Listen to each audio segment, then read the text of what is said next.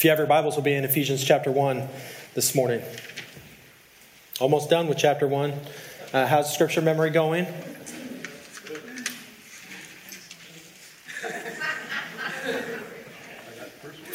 Okay.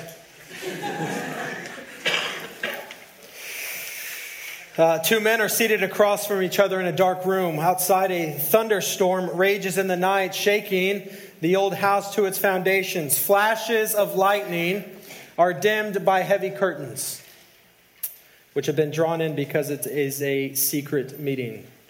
This is the first time these two men have met, though they have been searching for each other most of their lives. Not a moment too soon, their destinies have crossed. One of them, a tall black man dressed in all black, carries the aura of a spiritual master.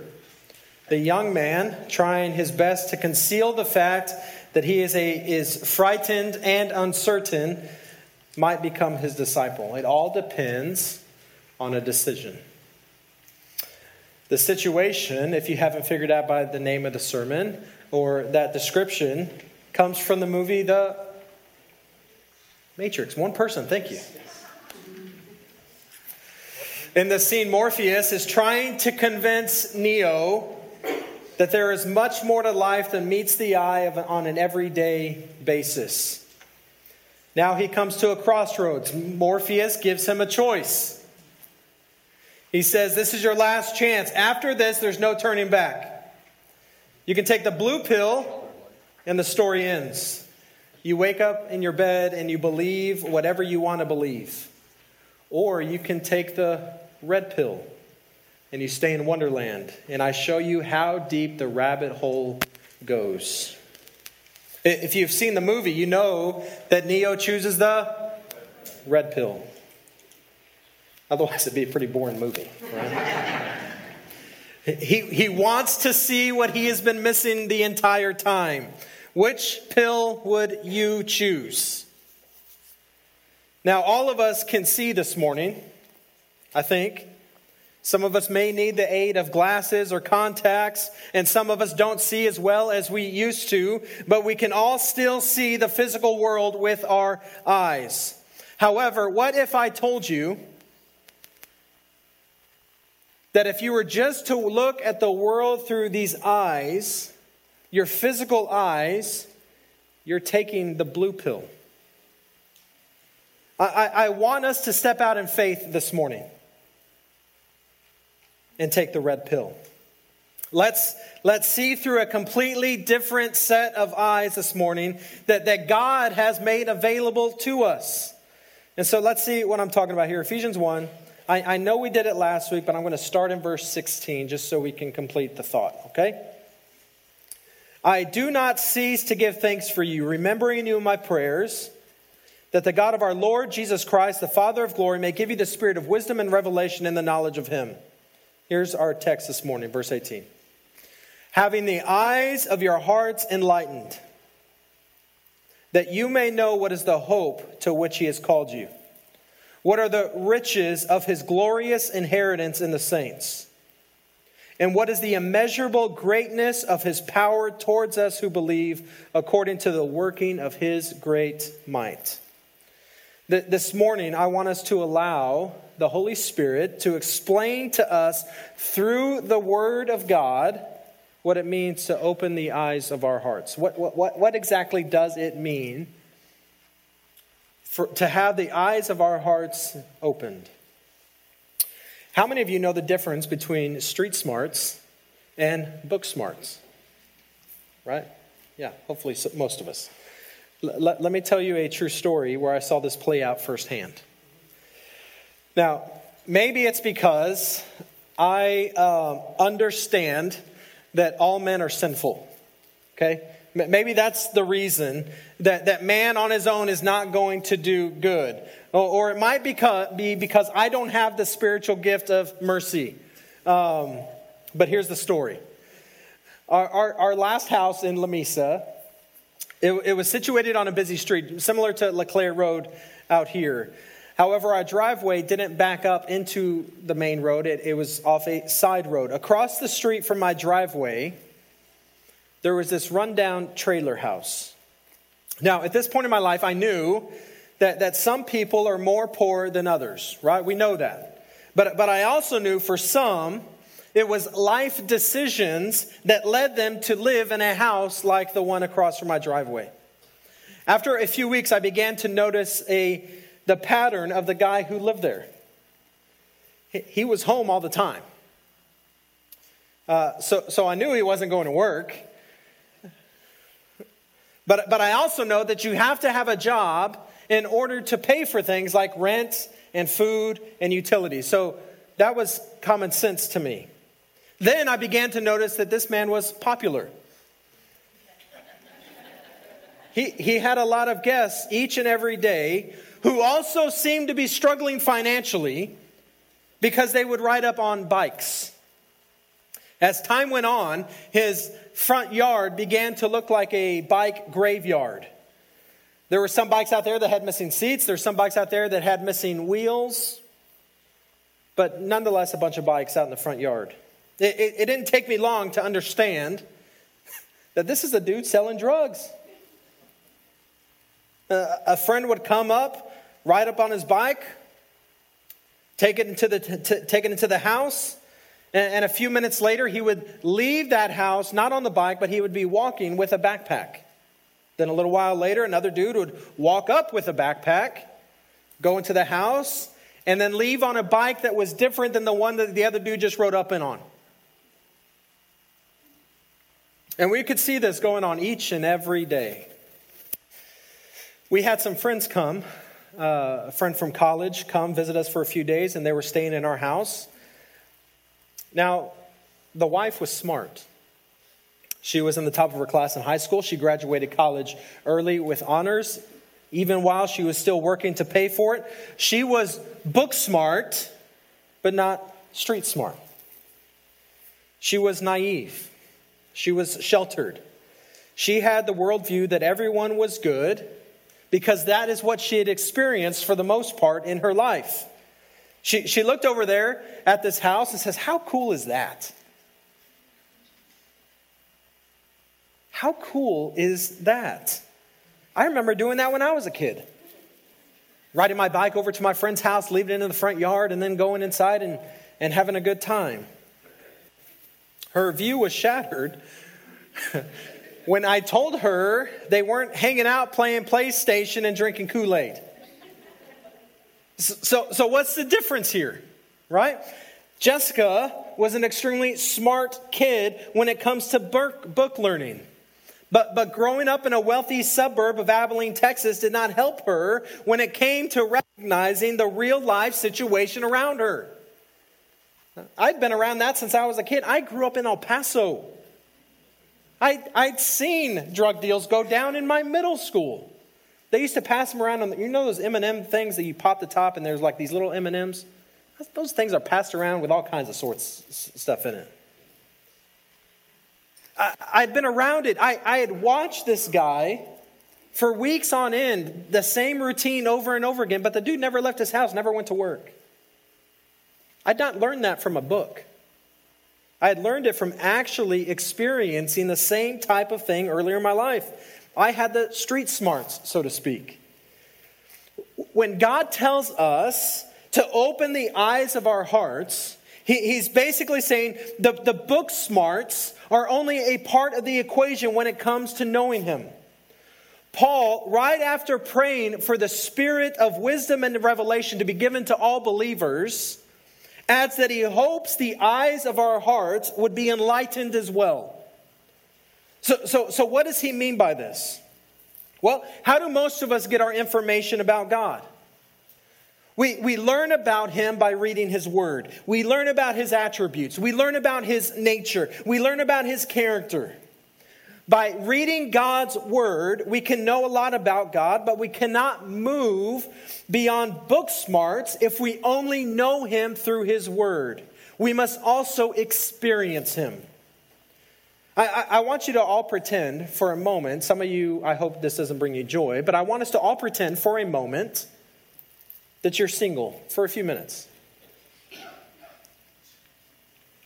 Now, there's a whole bunch of websites out there where you can go to find a person to date. Right? You can swipe right. I don't know. Which direction do you swipe? If it's good. I don't know. Thankfully. Let's say you go on one of those sites and you find several people you're interested in based on what has been written about them in their profile. How many of you would immediately go and marry the person who had the best written profile? Well, it depends on, level of whatever, but I don't think any of us would. We still need to spend some time with that person to get to know who they are before we can truly decide that we love them. The same is true with God. We can't truly grow to love Him just by reading His Word. It should intrigue us to read about His miraculous love, His miraculous nature.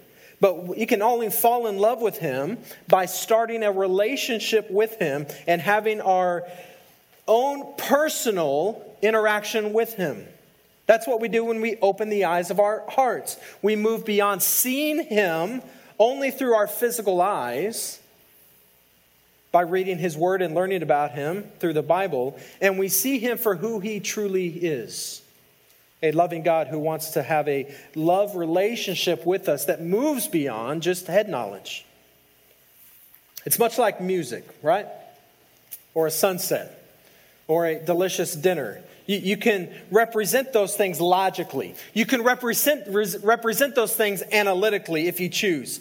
A musical score, for instance, is the mathematical representation of music. But that's not experiencing music, is it? Looking at notes on a page doesn't thrill you by being surrounded by a full orchestra.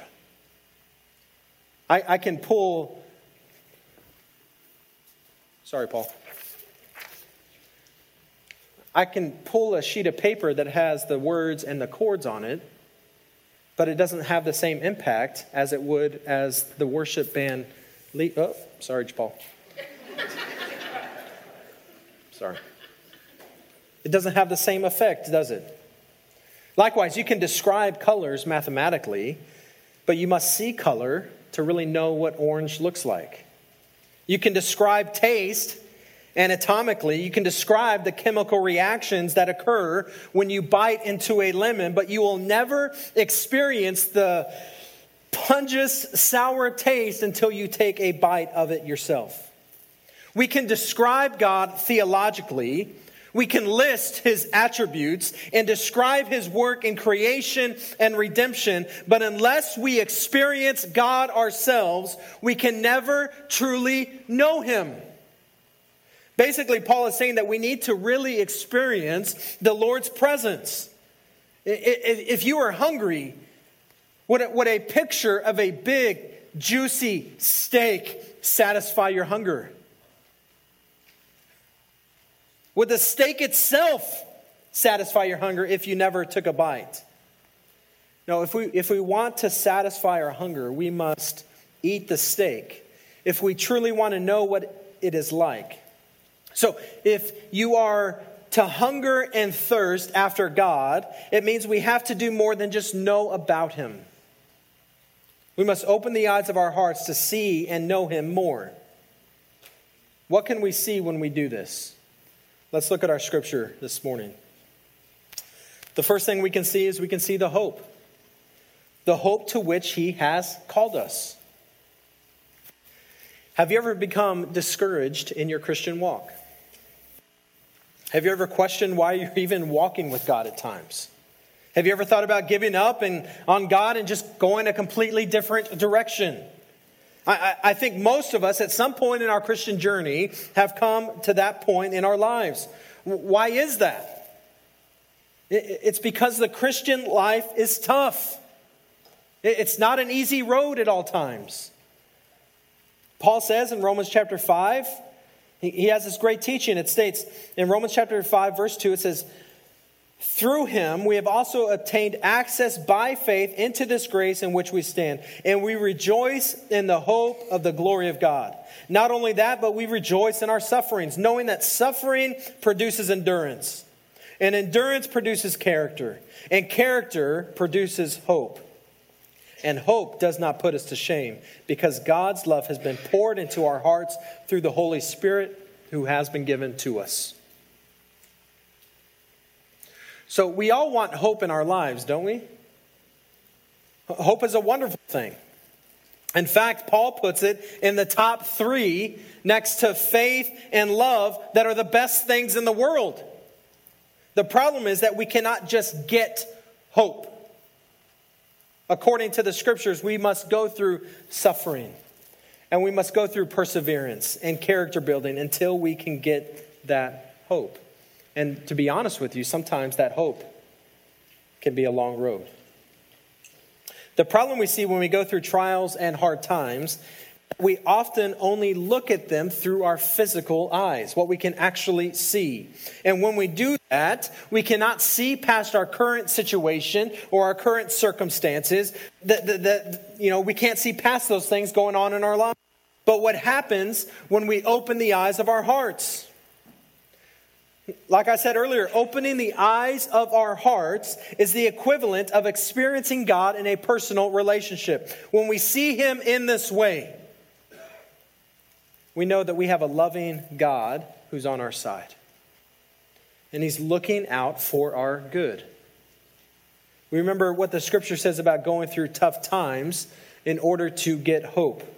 We have trust and love built up for God that allows us to accept His plan no matter what it is, because we know that He truly loves us. We have this hope. Second thing we see is we see the riches of His glorious inheritance. Have you ever tried telling somebody how wonderful a place is, how beautiful a place is? You've traveled around the world and you come back, you got to go here. This is fantastic. And you pull out the photo album. I mean, it's almost impossible, right? A picture never does it justice. I saw so many pictures and movies about the Grand Canyon and heard the stories of all those who had been there before, but they did not do it justice to actually going there and seeing it firsthand. The same is true of heaven. We will never know how glorious it is until we experience it ourselves. We will not get to do that until we die and go there, though. However, when we live in a way we are meant to, by having a relationship with Jesus, we can begin to get a glimpse of what heaven might be like. I often hear about the streets of gold and the mansions. But what is going to be the best part of heaven? It's going to be that we are in the presence of God. We're in His place. So if we open our hearts and our eyes to see Him in His glory here on earth, we're going to unlock a little bit about what God has promised us in the end. And when we begin to see how great our inheritance is going to be, we'll do a couple things. We will want to strive to please God all the more because we will want to experience that when we get there. And we'll want to tell everyone how great it's going to be. That will cause us to witness like never before. When we have the eyes of our hearts enlightened, we'll be the best witnesses on the face of the earth. When we have the eyes of our hearts enlightened, we'll begin to see sin for what it really is, trying to rob us of the presence of God. When the church acts like the true church, it will be a little slice of heaven. We will experience true friendship and brotherhood for the first time. We will experience joy as never before in doing His work. We'll get to know Him more and more every single day. And in so doing, we will begin to see through our spiritual eyes the glory that is heaven. But we have to open our hearts. Our hearts have to be enlightened for us to truly experience it. The third thing is we will see His incomparable great power.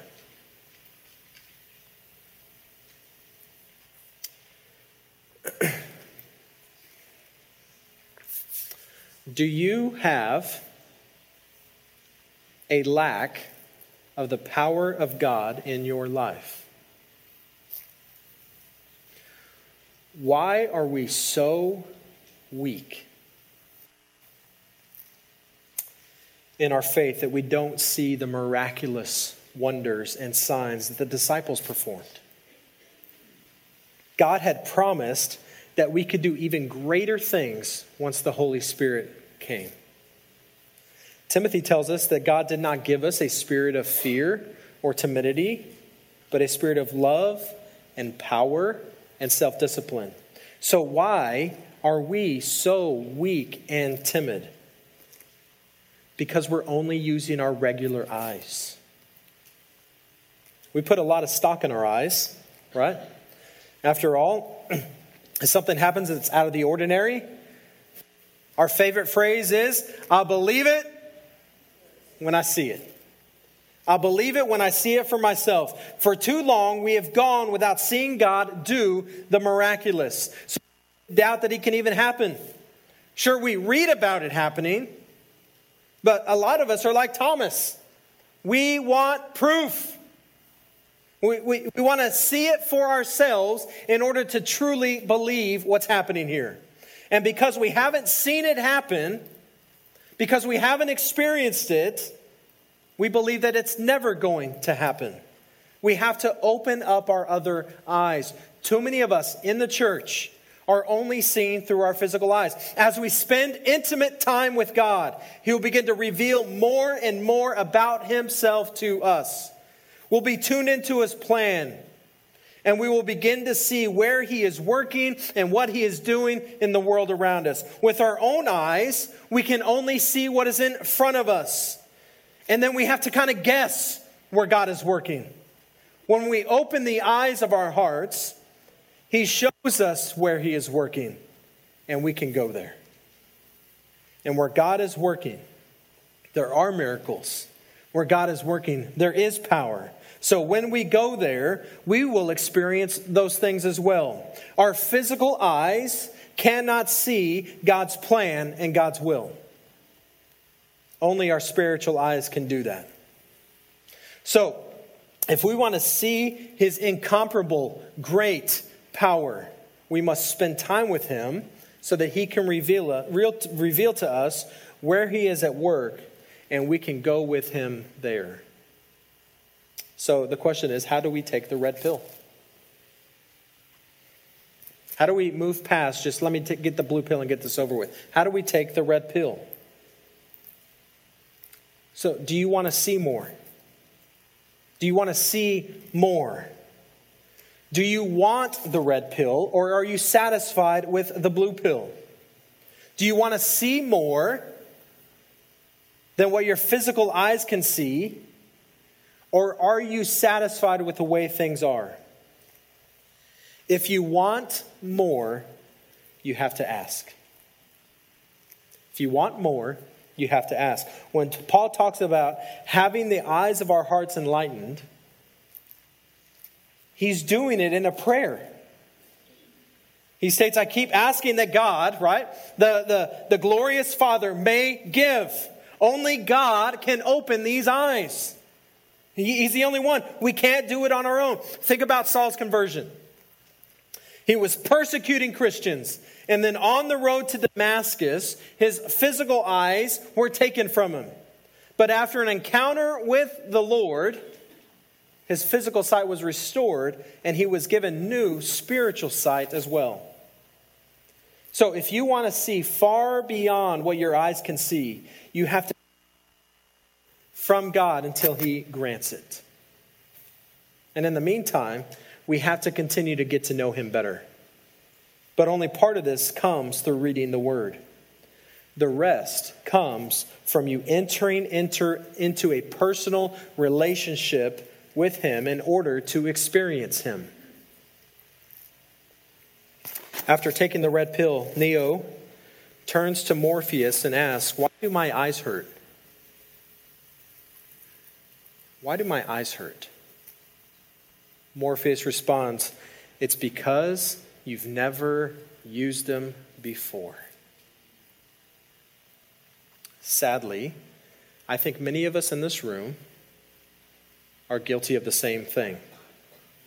We take in all the sights with our physical eyes, and we neglect to use the eyes of our heart. And because of that, we're missing out on the bigger picture that God wants us to see. I love this quote by Alfred Whitehead. He commented, "A merely well-informed man is the most useless bore on God's earth." We need more than intellectual understanding. We need to really see. We need to see the hope in which He has called us. We need to see the riches of His glorious inheritance. We need to see His incomparable great power. We need to step out in faith. We need to take the red pill, and we need to get to know God in a more intimate way than we ever have before. Will you do that this morning? You know, some of us in this room are, that scares us, right? We don't want the Holy Spirit breaking out too much in here. We don't want a lot of dancing going on. We're Baptists.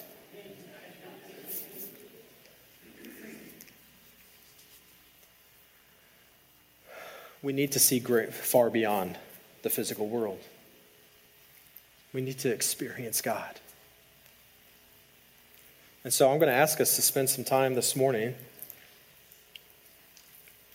just praying, asking God to give us these things. God, help us see the world around us like you see it. God, help us see the world so that we can go and be a part of what you're actually doing. Help us see my workplace like you do so that I can go be a part of the work that you're doing. Help me see my family the way that you do so that I can continue to do the work that you're doing, so that I can be a part of it. Because I know what my inheritance is. I know what you're capable of. The same power that raised him from the dead is available to us. And we're like, nah, I'm good. I'm good with it where I am. I'm good with seeing what I can see. Do you understand? The same power that raised him from the dead is available to you. And we don't want more of that? We don't want to experience more of that? I do. And so sometimes I have to come along somebody that's experienced it and he can help walk with me through it. Listen, I grew up old school Baptist. We don't touch the Spirit. We don't touch them. Because somebody might break out in a weird language that we don't understand. Somebody might be speaking into my life that they shouldn't know about. I want more of him in this place, right?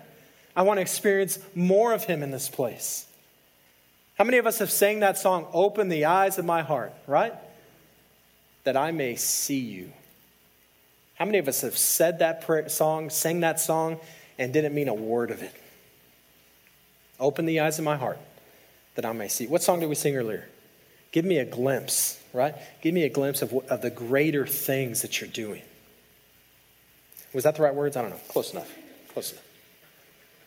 And so I'm going to ask the worship team to come lead us in song. And as we respond, I want you to plead with God.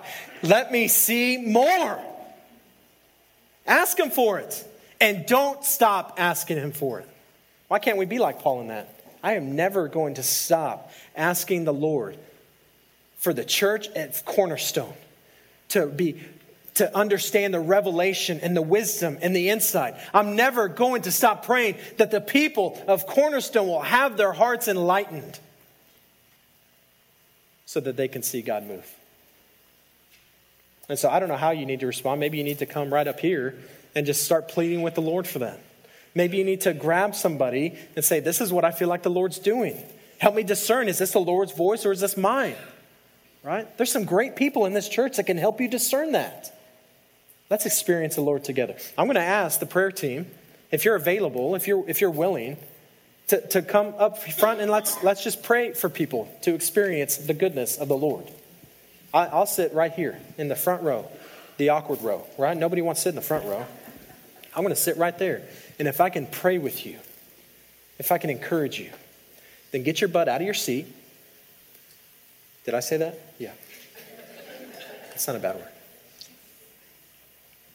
And let's take some steps of faith this morning. Can we do that? Let me pray for us.